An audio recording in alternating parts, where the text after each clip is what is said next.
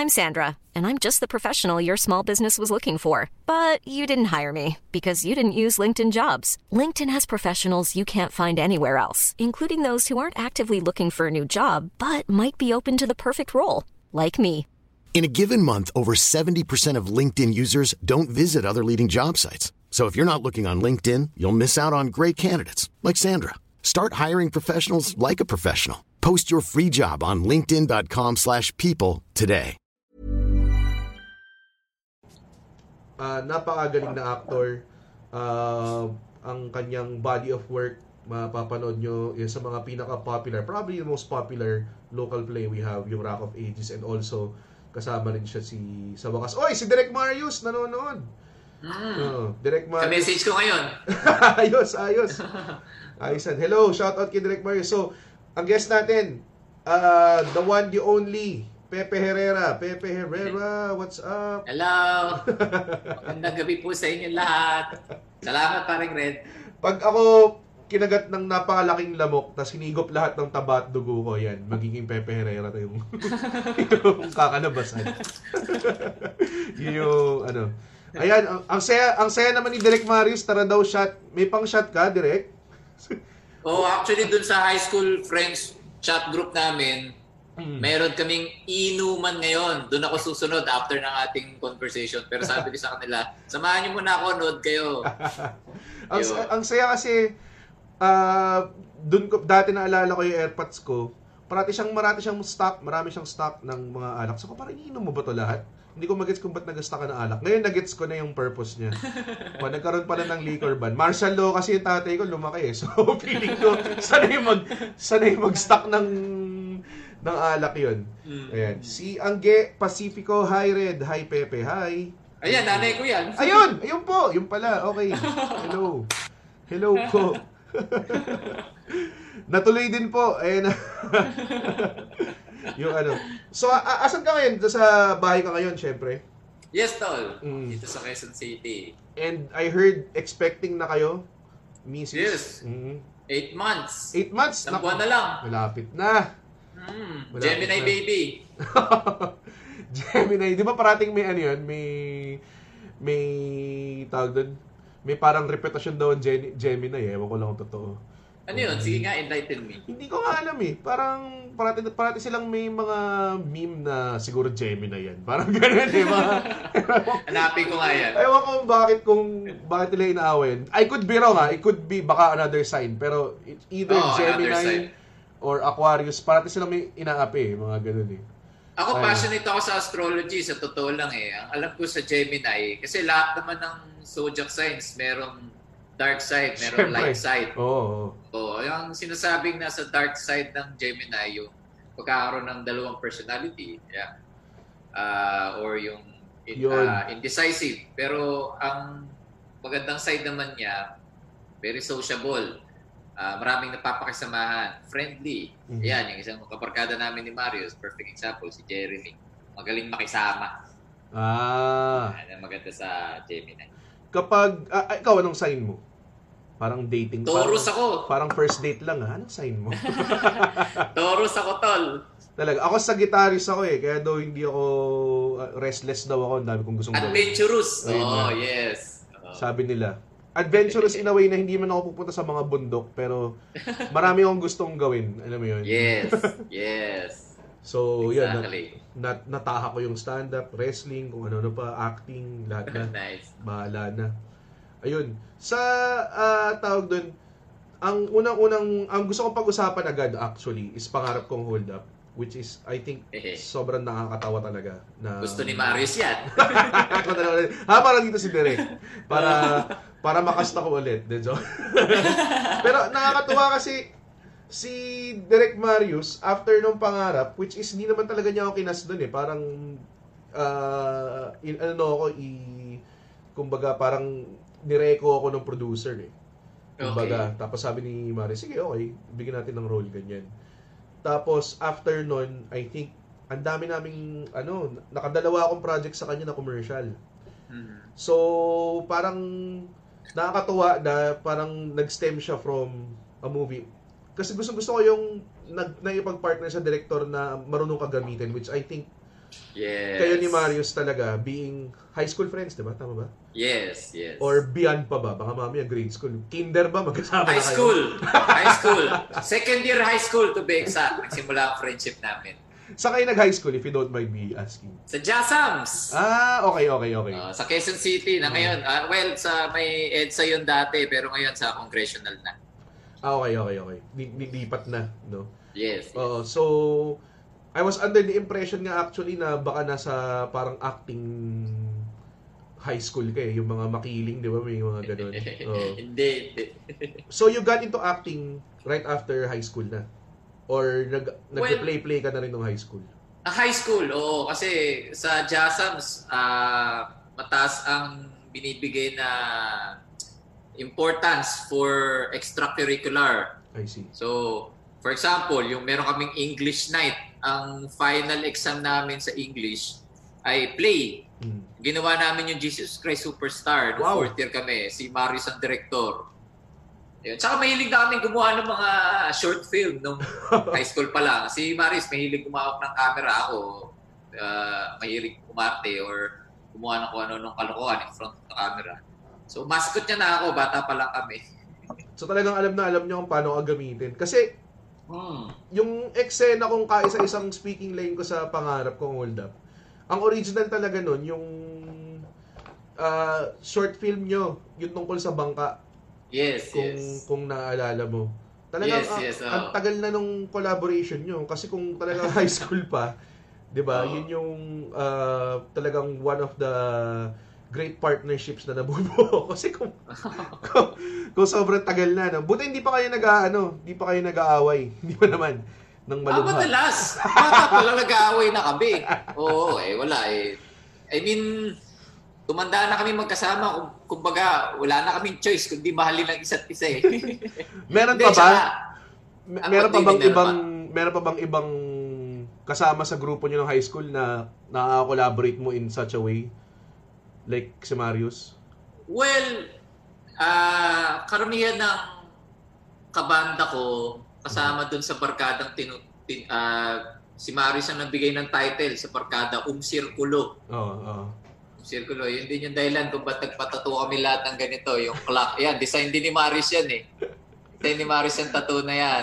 Circulo, nakapalibot dyan yung letters ng Circulo. Hindi mo na talaga manatakasan si Marius, ano? Binarand ka na niya dito. Oo, kasi siya rin ang aming quote-unquote leader. Kaya, inaasar namin yan sa barkada leader. Parating nga, ako rin actually minsan parang pag sa barkada naman ng mga kababata ko, parating ikaw yung leader, ganyan. Nakakainis actually. Gets naman. Yes. So, pangarap, I think, I'm pretty sure, hindi yun yung first collaboration ni Direk Marius, pero was it the first feature film? Yes. With you guys na dalawa? And I think he was writing the script as he explained it to me. Matagal na niya sinulat yung script na yun, ano? Yes. Okay, so, yung pangarap kong hold up, I think sinut natin yun sa Manila and then some parts sa Valenzuela and all over the place. There was a big disappointment nung hindi tayo ni-release sa theaters. Naalala mo yun? May ganong ano. Was it Cinemas. Medyo ba yun? Parang nabahiram ba ng pangit yung parang victory nyo ni Marius no? How did you feel about that? Ako, personally, sensitive ako eh. I must say na saktan ako nung una. Kasi I had this impression na Ayala company is a very open-minded company. Yes.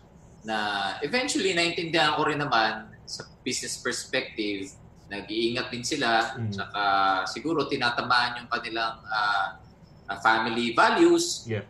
So, tapos nung nakaget over na ako dun sa initial pain, na kita ko na nakatulong pa siya eh. Yes. Mas lumawak yung reach niya. Word of mouth. Mas naging nakuha natin yung simpatya ng mga tao. Lalo na nung napanood na nila. Yes. Give this film a chance. Yun, madalas ko naririnig. Yun yung, I think yun din yung na-observe ko. I think without yung nabigyan siya ng ibang angulo ba in marketing, which is very real. And then at the same time, nahawa-hawa din yung ibang, I think, films din. Kasi na-realize nila na, tingnan mo kung paano nila just let this film go dahil because of weird title. Sa mga hindi nakakaalam, ang backstory nito is yung Ayala Cinemas opted not to air yung film na pangarap kong Hold Up just because it has, hold up sa pangalan niya, sa title. So, hindi siguro pantay sa branding nila and everything. And then, I think people rallied to the cause eh. Kasi kung makita mo, alala ko dati, I would try to watch with my friends sa mga Cinema Centenario. May mga times sa sold out. I mean, fine, it's not super big theater, pero still, parang nagkaroon siya ng pagka-cult following. Kahit pa paano. So, may mga tao na talagang... actually, ako naabutan ko pa siya sa SM. Okay. And fine, hindi naman sold out, pero yung tao na nandun, tawa ng tawa, parang gano'n. Yes. Maganda yung feedback and everything. Until now. Yes. Until na may mga nagme-message. Oo. Tapos pinipirata pa. Well, hindi naman maiwasan yan. Yes. Minsan, inatag ako, tapos yung eksena ko, kunwari, or kung ano mang eksena, tapos bilang, Red, di ba kasama ka dito? Tapos ako parang, teka, huwag mo i-share yan. kasi pirata yan. Buti na lang meron tayong online link, no, na pwede mong pakita at madali. Ayan, madaming, kung fans kayo nung pangarap kong Hold Up, andito yung leading man, no, baka may mga gusto kayong tanungin. Let us know.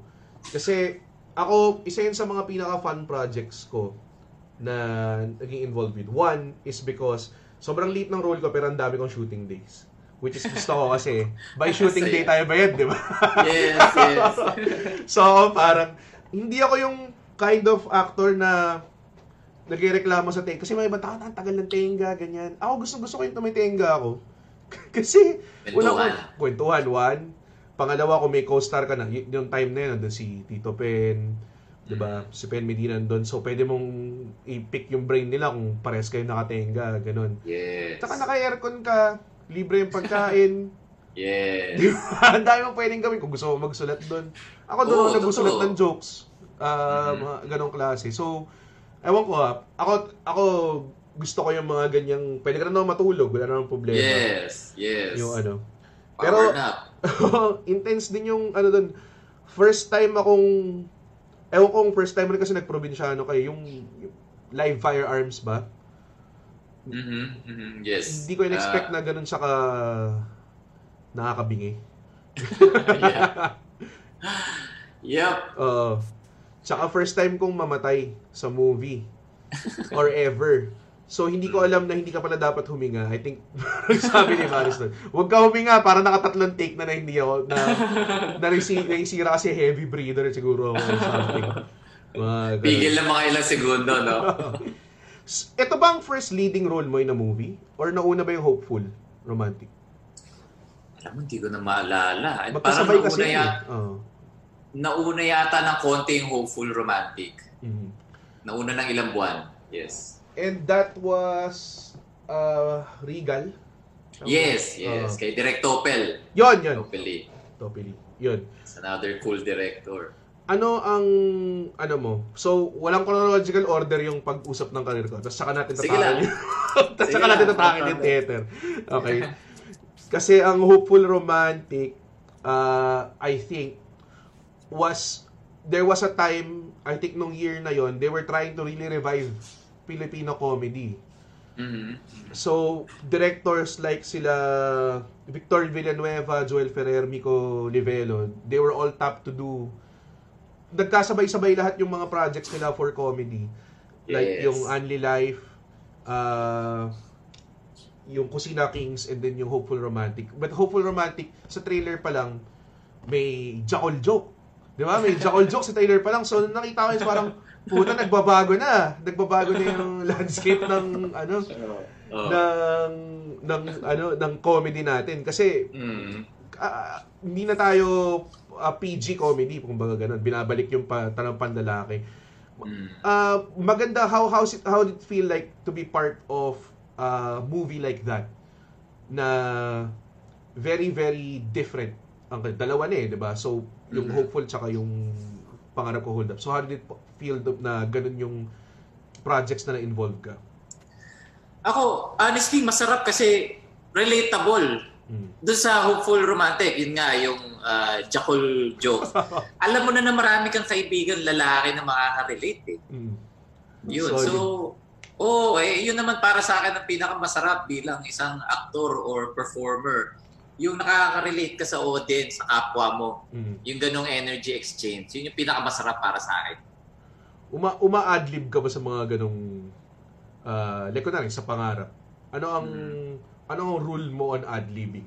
Mga ganon, like tira ka lang ba ng tira o depende sa director yun? Ipagpapaalam. Ako lagi kong pinagpapaalam. Lagi naman ako nag-a-adlib sa lahat ng nagawa ko. Lagi ako nag-a-attempt na mag-adlib. So bahala na yung director kung gagamitin niya o hindi.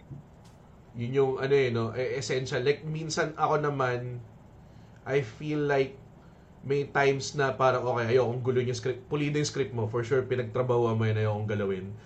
Tapos pila mga galit sa akin director, umadlib ka. So ako parang, okay, hindi ko alam eh.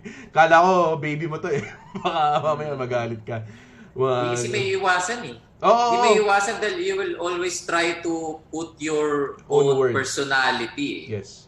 Yun. Everything, kahit yung extra mannerisms na everything. Actually, may isang eksena na kayo ni Je, nag-a-adlib kayo, tapos umuulit tayo ng take. Tapos ang ginagawa ko, nagbubuhat ako ng washing machine.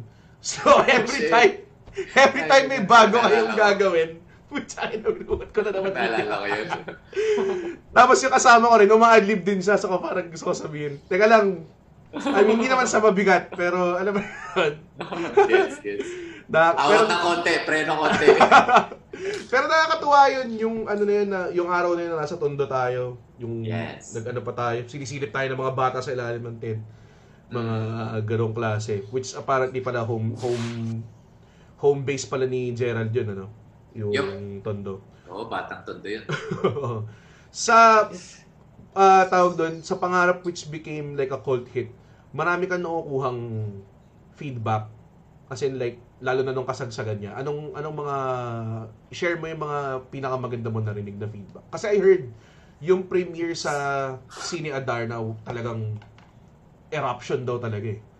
Yes, oo. Grabe yun, nagulat kami rin. Nagulat din kami ni Marius kasi first time namin makaramdam ng ganong energy, yung dagundong na tawa. Tsaka yung, sabi nga ni Marius, nahuli sa camera, nalalaglag yung mga cellphone ng mga nanonood.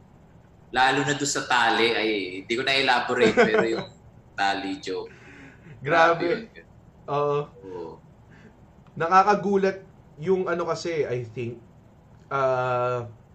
lalo na nung time na yun na wala pang film na ganong klase. Kasi it's basically one big dick joke. Diba? yung buong movie. Yes. So, I think may that in itself na unexpected yung twist. Talagang nakatulong eh. That where would we go, like, anong klaseng mga jokes yung marinig nila. Plus, ang kasama mo, si Je, tsaka si Jelson. Alam mo, sorry, pag-usapan natin si Jelson Bay ng konti. Ang galing ni Jelson Bay. Tol. Wala akong alam tungkol sa kanya. Doon ko siya first time na meet at nakita at whatever. Ano bang background doon? Theater din ba yun? Yes, tol. Tanghalang Pilipino yun, yung training doon. Wow. Actors company yun, pare. Kaya pa-drama tsaka comedy, mahusay si Jelson. Thoroughbred pala yun. I'm happy. Bukod sa natural, pagka-natural, I'm happy na tawag doon. Si Jelson ay recovered. Yes. From kausap ko lang siya nung isang araw sa telepono. Ngayon, interesado siyang mag-acupuncture therapy dahil napag-alaman niya na yun ang magpapabilis ng kanyang recovery para kagalaw na yung, I think, yung kaliwang kamay. Oo. But he's recovering well. Medyo hindi sobrang bilis pero tuloy-tuloy yung progress. Pero I think nangyari lang yun December last year, no? Yes, yes. Ganun. Kasi exactly. Ang nagbalita sa akin si Direct Marius and I was hosting an event for him. Parang ganun. So, binalitang balita niya sa akin yun. Parang, what? Talaga? I'm glad na okay siya. Yes, Si Gerald, na-meet mo lang siya sa Rock? Or... Yes. Doon nagsimula friendship namin. Rock of Ages. Hindi ko pa siya kilala noon. Nagkakilala lang kami ng first day. Nung audition, may nag-leak lang sa akin, "Uy, tanggap ka." Kayong dalawa ni Gerald ng Tolits. Sino si Gerald? Hindi ko talaga siya kilala. Tapos nung nakita ko siya dun sa... Honestly, nung nakita ko siya nung first day, na-intimidate pa ako. Kasi malakas talaga yung dating ni Gerald di ba? Unang tingin na sa kanya, meron siya yung aura na very confident and very sociable. Matangkad pa. So ako exactly. Yeah. So ako bilang baguhan dun sa mundo na yun, it was very intimidating for me until I get to talk to him. He's very warm. It's very warm and very helpful, lalo na sa mga, kasi siguro nakikita niya yung sarili niya sa mga katulad namin kung panahon kayo na medyo baguhan. Pero nung time na nag-rock siya, ito na, papunta na tayo sa theater na tayo. Pabaliktad Ang show ko is nagsisimula dito, papunta doon. Magulo Okay lang. Ganito na lang. Okay. So, ang unang-una mong sabak sa theater, nag-extracurricular activities ka na ng high school. Pagdating mo sa college, you decided to pursue it, to get an education with it, di ba? I think UST, tama ba? Music major ako sa UST, yes. Yeah, And then, were you also doing plays there or talagang... Opera. Opera. So, classical play, basically. Classical musicals. Pag nag-music ka sa university, classical ang gagawin mo dun, di ba? Yes, tama ba? Yes. Wow. Okay. Anong piniplay mo? Well, ako kasi nagsimula ako as percussion major. Dahil nakala ko, automatic na drum set ang pag-aaralan pagka-classical. Hindi pala. Kailangan mong pag-aralan yung marimba, yung timpani, iba't ibang pesa, iba't ibang instrumento. So, sabi ko, teka, parang hindi ito yung gusto ko Gusto ko lang mag-drums gusto ko rin naman kumanta. Tapos nasali ako sa Coro Tomasino, sa choir. Nung una kasi, honestly speaking, hindi ako fan ng classical way of singing. Sorry, I didn't mean wala naman sigurong manonood na na madrigal singer dito or something. Pero kasi pop and rock ang orientation ko pagpasok sa university. So, medyo foreign ang dating sa akin ng classical. Hanggang sa natutunan ko siyang mahalin. Ang ganda pala niya. Hindi pala siya nakakatawa. Nagets mo na, bale. Yes, so it's a great foundation. Tsaka, noong una kasi akala ko kailangan kong magtunog na hindi pala kailangan. It's just a technique. Hindi kailangan ganun yung timbre ng boses ko. So, ayun, eventually, lumipat ako sa voice major hanggang sa nag-graduate ako as a voice major. Yun. So, habang nasa UST ka, were you, apart from opera, wala kang ginawang type na malapit sa rock? Kasi layo yung... Hindi, wala. Hindi ako sumasali sa theater group noon kasi busy na ako sa choir group Sa choir, sa Coro Tomasino. After college na ako nagsimula ang professional theater. And ano ang mga naging involved ka na plays before rock? Well, actually, ang first job ko talaga sa barko, naging seaman ako. So, waiter/singer. So, kumakanta ako dun sa kanilang... Grabe. Sa stage nila doon na parang may crew show every week. Kumakanta ako ng Osole Mio, My Way. Tapos napapanood ko yung tinatawag nilang show team. Ito yung nagpapalabas ng mga Broadway excerpts. Tapos habang pinapanood ko sila, doon ko nakita, ito yung gusto kong gawin. Ito yung gusto kong gawin regularly. Tapos nakaipon ako ng pera sa barko. Pagbalik ko, nag-audition ako sa iba't ibang places. I did it full time.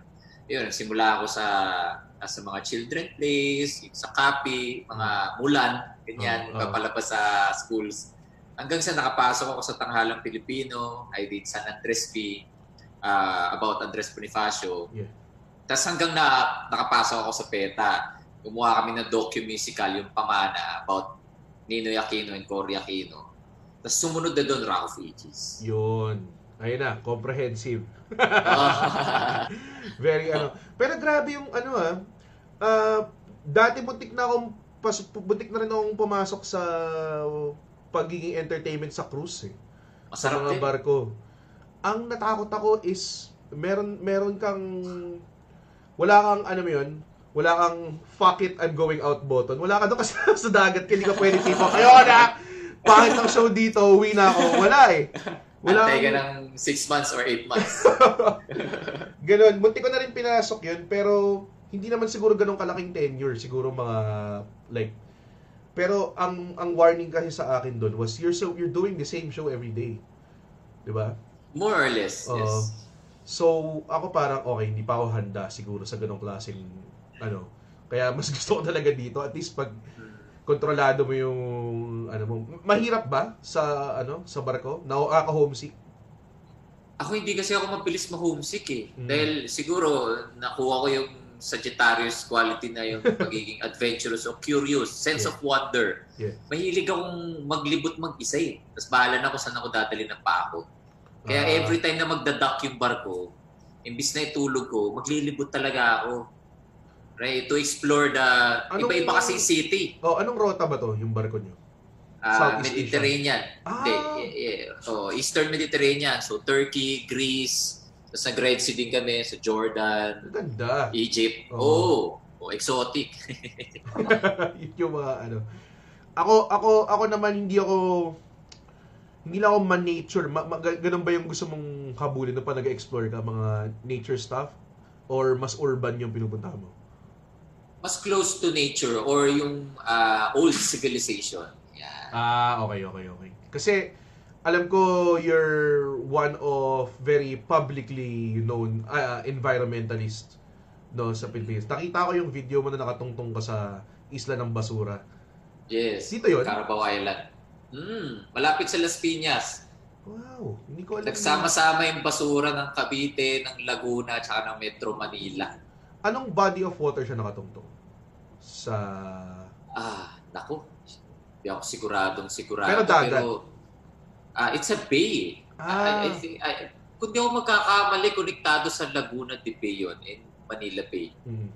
Yun. Malapit lang pala sa amin, magkamunting lupa lang ako eh. Yes, oo. As in talagang kadikit lang ng Las Piñas area. So nakatungtong ka mismo dun? Yes, oo. Pure basura yun, wala siyang lupa. Pure basura. Hindi ako, noong una kasi hindi ako naniniwala kasi akala ko parang, baka hype to sa, Tapos na-research ko nga, sa buong mundo, marami pala na-form na ganyan. Yes. Na, sabi nga daw nila sa Pacific Ocean, meron daw. Kasi current eh. Oo. Diba? It meets somewhere. Yes, exactly. Yun yung nangyayari. Saan ang galing yung pagiging environmentalist mo? Kasi vegan ka rin, di ba? Tama ba? Hindi ko nga alam eh. Parang nagising na lang siya isang araw eh. Alam mo yun? Parang nakatulog lang na matagal tapos nagising. Ever since ba? Or matagal, or parang recent na to na Or ever since at maano ka na sa environment? Well, bata pala ako, mahilig na ako sa hayop. Oo. Marami kami pusa nung bata kami. And paglaki, siguro dahil mahilig lang ako sa beach, tapos I feel uneasy pag may nakikita akong basura sa shore. Tapos for a long time, meron akong You should celebrate yourself every day, but some days you should celebrate with jewelry. Whether you want to commemorate an unforgettable moment or just bring some added sparkle to your collection, Blue Nile can offer you expert guidance and a wide assortment of jewelry of the highest quality at the best price. Go to BlueNile.com today and experience the ease and convenience of shopping Blue Nile, the original online jeweler since 1999. That's BlueNile.com. BlueNile.com. Hiring for your small business? If you're not looking for professionals on LinkedIn, you're looking in the wrong place. That's like looking for your car keys in a fish tank. LinkedIn helps you hire professionals you can't find anywhere else, even those who aren't actively searching for a new job but might be open to the perfect role. In a given month, over 70% of LinkedIn users don't even visit other leading job sites. So start looking in the right place. With LinkedIn, you can hire professionals like a professional. Post your free job on linkedin.com/people today. Nakaka-bad trip naman. Pero hindi ko pinupulot kasi hindi ko siya kalat.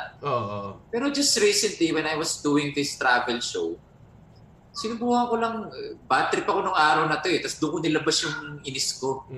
Pinulot ko. And I noticed, pinupulot ko siya habang dumadami yung laman ng sako, gumagaan yung pakiramdam ko. Yun. So yun, I guess, tawag dito, just trusting my gut, finally. Let's shed some light dun sa Basura Island na yun. Kasi ako medyo na-alarm ako. Ako hindi ako nagkatapon ako ng basura ng maayos. Pero hindi ako yung tipong tao na magrarally para sa, alam mo yun, mga ganong klase. I care for it, I think, in a very minimal amount. Sakto lang. Kanya-kanya naman tayo ng paraan. Pero nung nakita ko yun talaga na-alarm ako eh. Na madumi pala tayong bansa. Akala ko, all this time, yung mga western lang yung madumi. Kasi malinis sa tao yung Pilipino, di ba? Technically. So, what has to be done to at least avoid that or get rid of that? Or dapat ba talagang buhatin natin yung island na yun kasi tapon somewhere?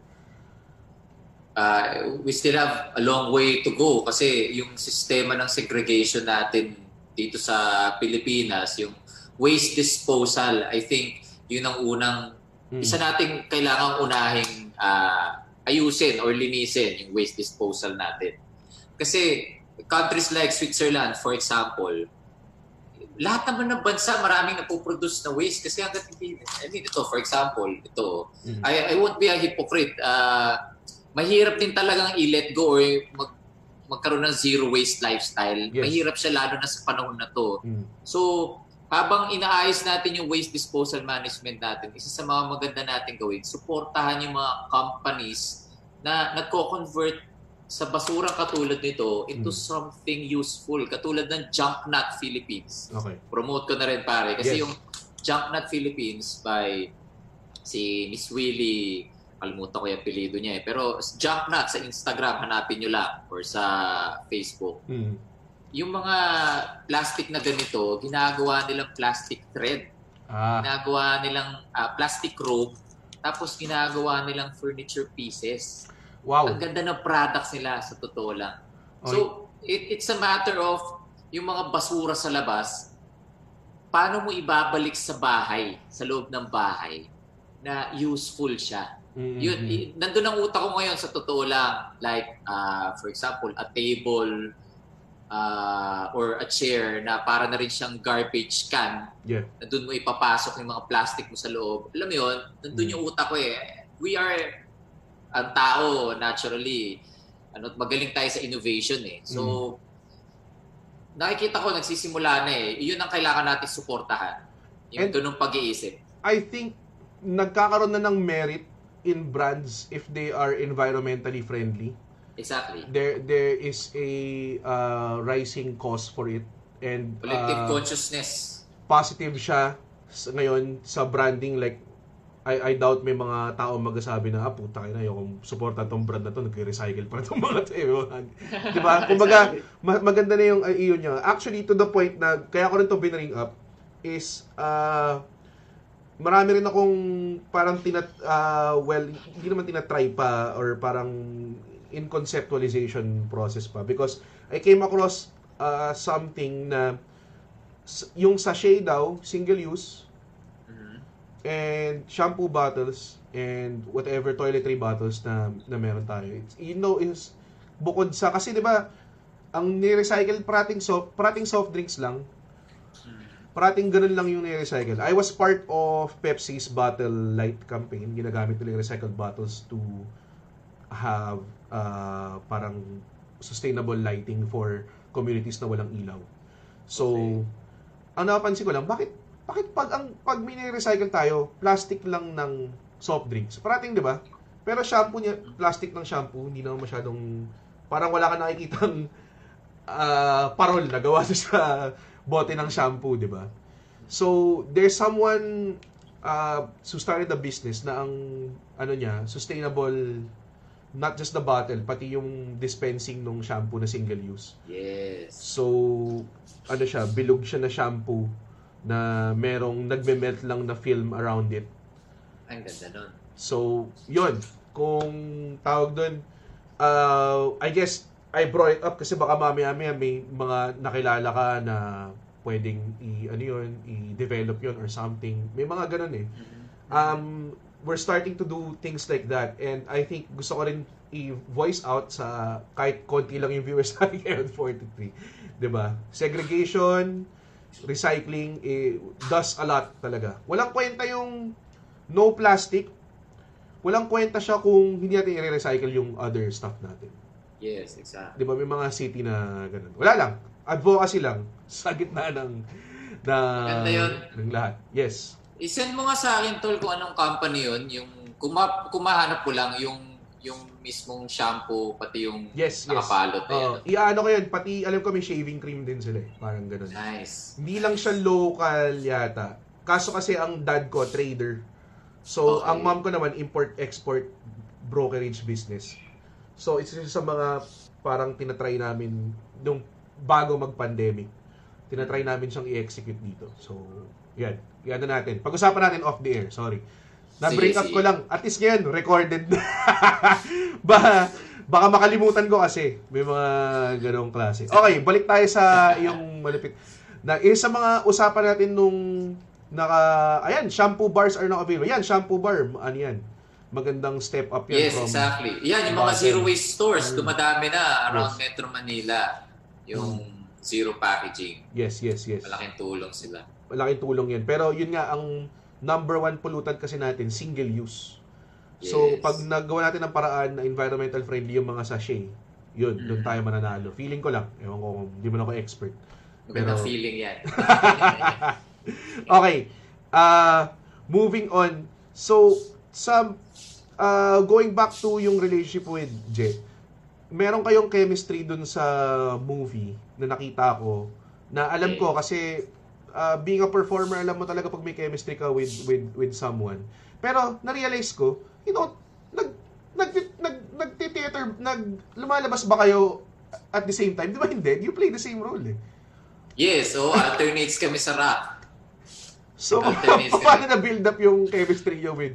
I guess siguro sa rehearsal and everything. Ganun. Exactly. Kasi actually, ang alternates sa isang show, kung hindi kayo competitive, kung collaborative kayo, para kayo mag-asawa. Kasi you develop the character together. So, ang ganda nung punchline mo dun sa part na yun, gamitin ko Sige lang, ganun kami. We use each other's ad-libs or punchlines. Kasi ang importante sa amin, yung lumabas yung pinaka 100% potential ni Tolitz, for example. Yung best na Tolitz. Yes. So, that character technically was developed by both of you. Hindi lang kasi yung iba pang Tolitz. Iba pa. Para kayong Avatar. Yung Last Airbender. Kung aware ka sa yes. Ano nun, 'di ba? Kasi 'di ba yung past selves niya napasa sa kanya yung knowledge, 'di ba? Parang ganoon. Ang ganda ng ano. Pero yung mga that's so interesting to me. Para ko sa akin ngayon to develop something na so kunwari kapag may bagong Tolitz, may Tolitz meeting ba kayo? Hindi pong... Meron. Tapos pinapasa rin namin sa kanya yung mga na-develop namin. Kasi syempre, ito yung expectation ng tao dito sa character na to and everything. Exactly. Kasi may mga tao, pag nanonood sila ng theater, like, pinanood ko na 2 beses, mas trip ko si ganyan for this role, mas trip ko na ganyan for this role. Hindi pala nila alam is hive mind kayo sa isang character. Exactly. Ganun din ba? Sorry, go ahead. Sige, go on. No. Ikaw muna. Hindi, move ako sa ibang topic eh. So, go. Ako kasi, napansin ko sa mga performer, may natural competition eh. Siyempre. Diba? Siguro dahil sa society yung kinalakhan natin. Pero yun nga yung isa sa mga maganda sa stand-up comedy. Kaya feeling ko, isa sa mga masarap tularan na stand-up comedy. Mas pababa yung competition, mas community-based siya. Kasi para sa akin talaga, competition gets in the way. Yes. Alam mo yun? It's just competition or collaboration, and I always choose collaboration. Kasi it's not about me. It's about the character. It's about the show. It's bigger than you. It's about the exactly. Exactly. Yun. May nagsabi sa wrestling, may nagsabi sa amin na veteran, na actually Pinoy din yun, pero Australia-based. Sabi niya, dapat you look at it as if company first, and then yung show first, yung show, yun yung priority, and then yourself. So, yun yung hierarchy nung priority ba, kung whatever decision you based it from. Ganun. Same din with stand-up, nung na-mention mo. Sa stand-up naman, ang maganda sa stand-up is hindi siya tulad nung sa inyo kasi, kunwari kung kayo ni Je, parehas kayong Tolits. Kami naman, we're all part of the same show, but it's different acts.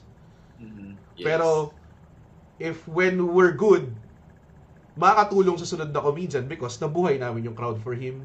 Yung sustain niya, bubuhayin yung crowd for the next guy. So, nag-roll, palaki lang ng palaki. So, kumbaga,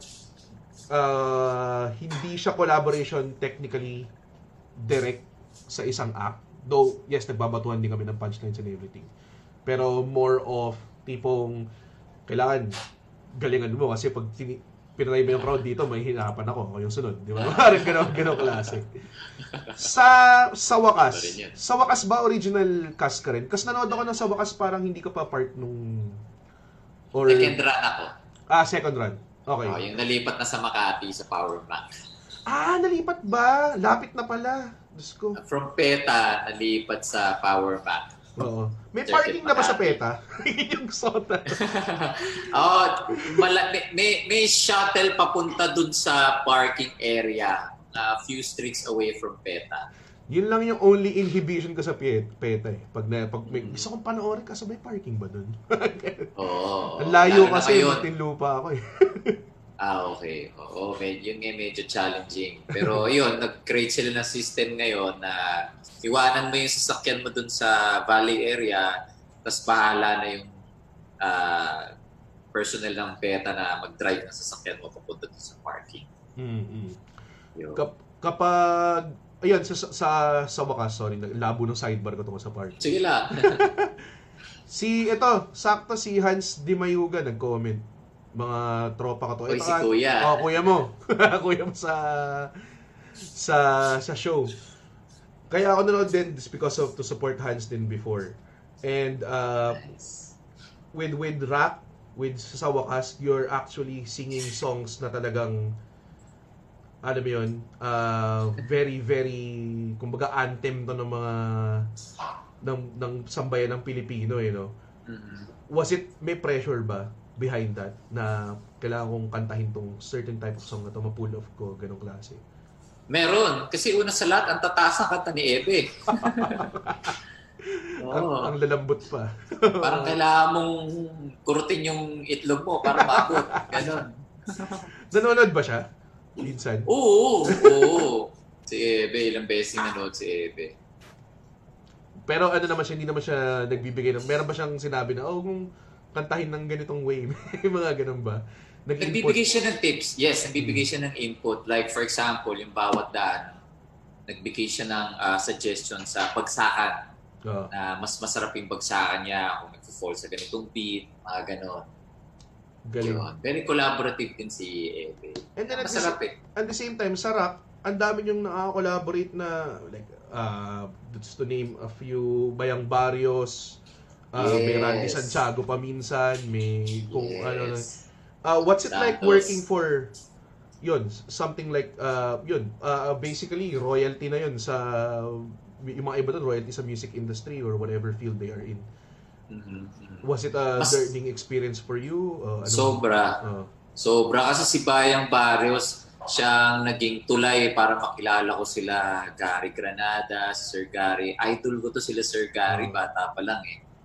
Yung mga kanta nila Sir Gary like Bahay. Ito yung hanggang ngayon pag tinutugtog ko or pag kinakanta ko or pag pinapakinggan ko, naiiyak ako eh. Sobrang yun. Galing nilang songwriters actually. Exactly. Hindi lang performers yung Yes. kasi galing din ako advertising eh. So yung mga yan, ang dami nilang ginawang, hindi nyo lang alam, ang dami nilang ginawang jingle na maalala nyo sa utak nyo. Kaya sila yan lahat gumawa. Yung ngayon. Sana daw may run pa ulit ang Sa Wakas. Nawala na ba? Or tapos na ba yan? Well, according to the producer, gusto nilang gumawa ng bagong content. So, hindi naman nila sinasara yung possibility. Pero most probably, mga 5 years or 10 years uli nila i-reintroduce ng Sa Wakas. Pero sa ngayon, new works daw. Ang Rock of Ages still going on strong. Palagay ko siya sa matter of time kung kakaroon uli. Ibang klase ang rock eh. Hindi na how many shows you put out. Sobrang dami. As in talagang... Minsan twice a day, di ba? Halos araw-araw. Yes. Umabot kami may time na umabot ng Monday to Sunday. Oof. Oo. Nakakapagod siya isipin, pero pag wala ka namang ginagawa, mangiinis ka rin eh. Technically, di ba? Parang pag pagod ka sa work, isipin mo agad, alam mo, ito yung gusto ko eh, ba't ako na mapagod, di ba? Ganun yung mga naiisip mo sa pag masyado maraming gig, kumbaga. Sa ganong klaseng schedule, gano'n ka kadalas? You take half of the shows? Parang ganun, di ba? Hindi, kasi nung una, 2 lang kami ni Jay. Tapos second season, naging 3 na kami. Third season, naging 4. Hanggang sa yun na yung naging staple, 4. So, ang pagod talaga yung ensemble. Yun yung... kasi hindi sila napapalitan.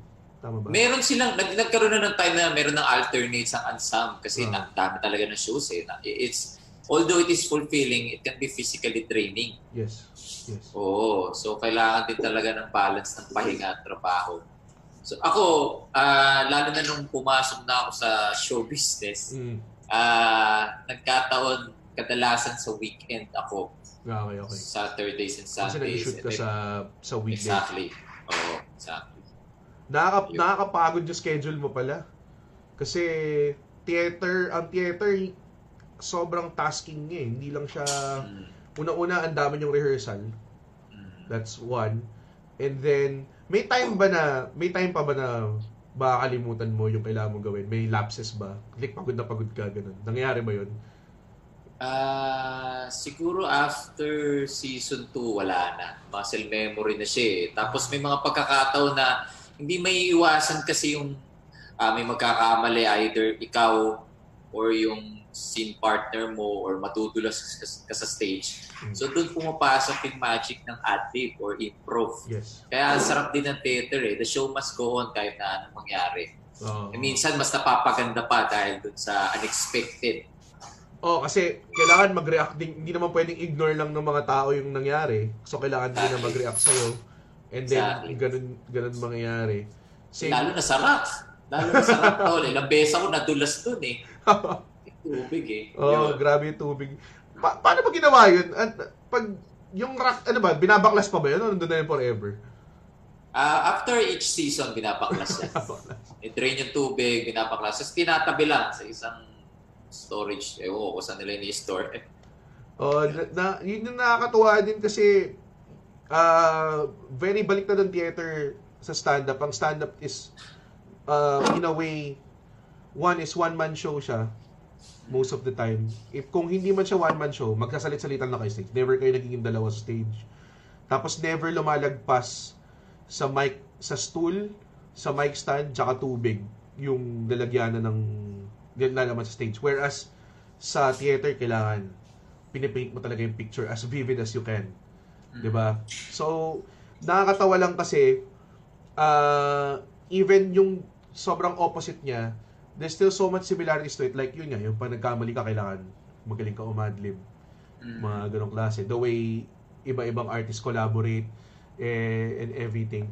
Pero, masasabi ko, I don't think kaya ko mag-acting sa TV, Sa cinema siguro pag may script or whatever, pero sa theater parang mahirap talaga iba talaga siyang discipline. Pero palagay ko sa pagkakakilala ko sa'yo, kaya mo yun, tol, kasi it's just a matter of makasanayan mo feeling ko after second rehearsal, third rehearsal, masasanay ka na and it will just be natural for you. Masyado lang siyang collaboration, yun yung ano ko yun yung difference niya. Kasi sa act ko, ako nasusunod. May mga ganun din, yung ego mo rin ba to take in input, mga ganung klase. And also, to do justice to the material din. Like, for sure, yung mga sumunod na tolit sa inyo, nagka-pressure yun na parang ako, tayo sunod ko si Gerald Napoles at si Pepe Herrera. Parang ganun. Yes, hindi naman may iwasan. Kaya we try to deflate that pressure as much as possible. Pero napaka-unique position nun to be in. Kasi ilang seasons na yung kumbaga parang ang nagtatay ng ibang karol mo or parang at least kuya, di ba? Na ibang karol mo. Paano yung proseso nun? Like parang Pepe, ito si ganyan, siya yung bagong tolits. Wala kang iniisip na parang, puta, papalitan ako nito. Walang ganun, no? Wala. Ako at least sa akin, wala. Kasi... Nakailan na ba na tolits? Dalawa pa? Dami na rin. Ako, si Gerald, si Benj, si Josh Bulot, si Derek, si Ken. Dami na. 6. Wow. 6 na pala. And counting. At ikaw lang ang tao ikaw lang ang tolits, no, na tumagal from start to current. Tama ba? Kami ni Jay. Si Jay ba? Nandiyan pa ba? Or akala ko parang nag-last run na siya?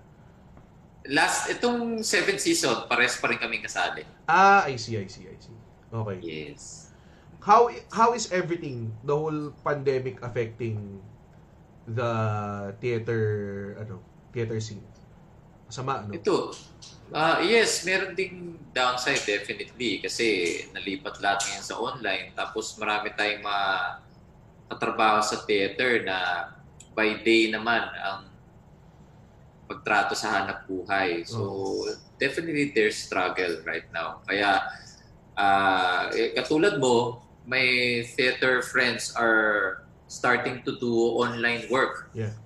Performing online. Yes. Yeah. Ganun na naging adjustment, I guess. Pero, I think we were talking off the air, nothing can replace live, yung sinabi mo ngang palitan ng energy with Kaya guys, kung nanonood kayo, pag as soon as nakabalik ang mga artists sa stage, we need all your support and for sure, makikita nyo yung sa mga pinakamagandang showing nila kasi sabik na kami. Nagigil na kami. Gustong-gusto na namin mag-perform yan. Totoo yan. Yun yung Okay, we're about to wrap up. Siguro magbabasa lang ako ng konting shoutouts from the fans ang daming hanggang ngayon tawang-tawa pa din ako sa tali na yan. Sorry kung medyo malalim yung discussion namin kanina, nakaligtaan ko na yung mga nagko-comment. Nice lang. Ayan, Gio Dizon says pa-shoutout po kay Danny Dizon and family. Shoutout Danny Dizon and family. Thank you, big fan here po. So, may mga iba nag-chime in sa discussion natin kanina about recyclable stuff and yung mga meron daw shampoo bars, meron ng eco bricks for gamit nung mga plastic shampoo bottles, I guess. Ayan. Shout out Idol Red kay Marvin Salabdin. Marvin, kaskul ko yan Kaskul. Nice daw, Pepe Herrera. And then ayan, ito. I guess ito parating ma-top 5 tong taon to, si Kevin Milabo. So gusto niyang malaman ko anong top 5 movies mo daw, Sir Pepe. Ako? Ay, shit, ang dami. Hirap, no? Oo, pero unang pumasok sa isip ko ngayon yung Whiplash. Okay. Oo, kasi ngayon binabalikan ko ang pag-drums Nag-drum lessons ako under Sir Michael Alba. So, isa sa mga inspiration kaya ni Whiplash. Nakaka-relate ka ba? Di ba percussionist ka dati? Oo. Kasi ako dragger naman ako. Okay. Oo, mahilig akong Mag-drag sa tempo. Yes, oo, yung bumagal ng gusto. Yan, sakit ko yan. So yes, I can relate in that way. Ano pa ba? Life is Beautiful.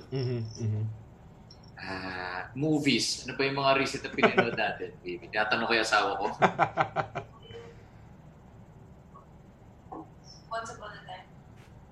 Once Upon a Time in Hollywood. Yeah, nagagandaan ako sa Once Upon a Time, pero I can say it's on my top 5. Christopher Nolan movies. Okay. Yan. Mga lahat ng yun. Inception, Batman. Lahat. Lahat. Yes. Ang paborito ko yung Prestige.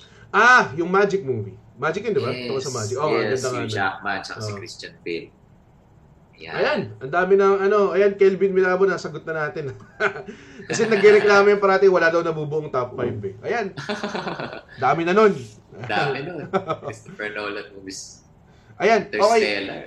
Sakto, 1 hour mark. So, thank you so much, man. Sobra, may gusto ko bang i-plug, i-share, anong sabihin sa mundo before we go?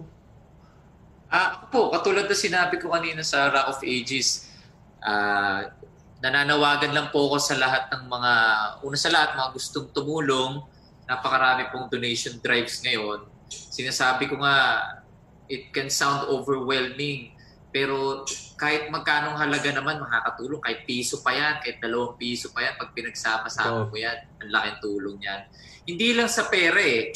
Ako, advocate kami ng misis ko ng minimalism, lalo na sa panahon ngayon. Marami kasi tayong mga Pilipino may tendency tayo mag-hoard eh. Yeah. So sa bahay natin ngayon, marami tayong makikita na hindi na natin nagagamit for a long time. Mga sapatos na inaamag, mga gamit na inaamag. Kasi yung mga gamit na yan, ginawa siya para gamitin eh.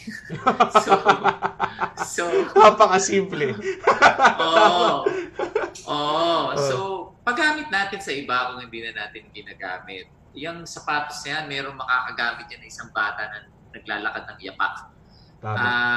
Tsaka makakatulong din sa atin yan, yung makakagaan ng kalooban natin pag mag-post tayo ng gamit sa bahay. Kasi yung clutter, nakaka-apekto yan sa ating overall well-being. Yes.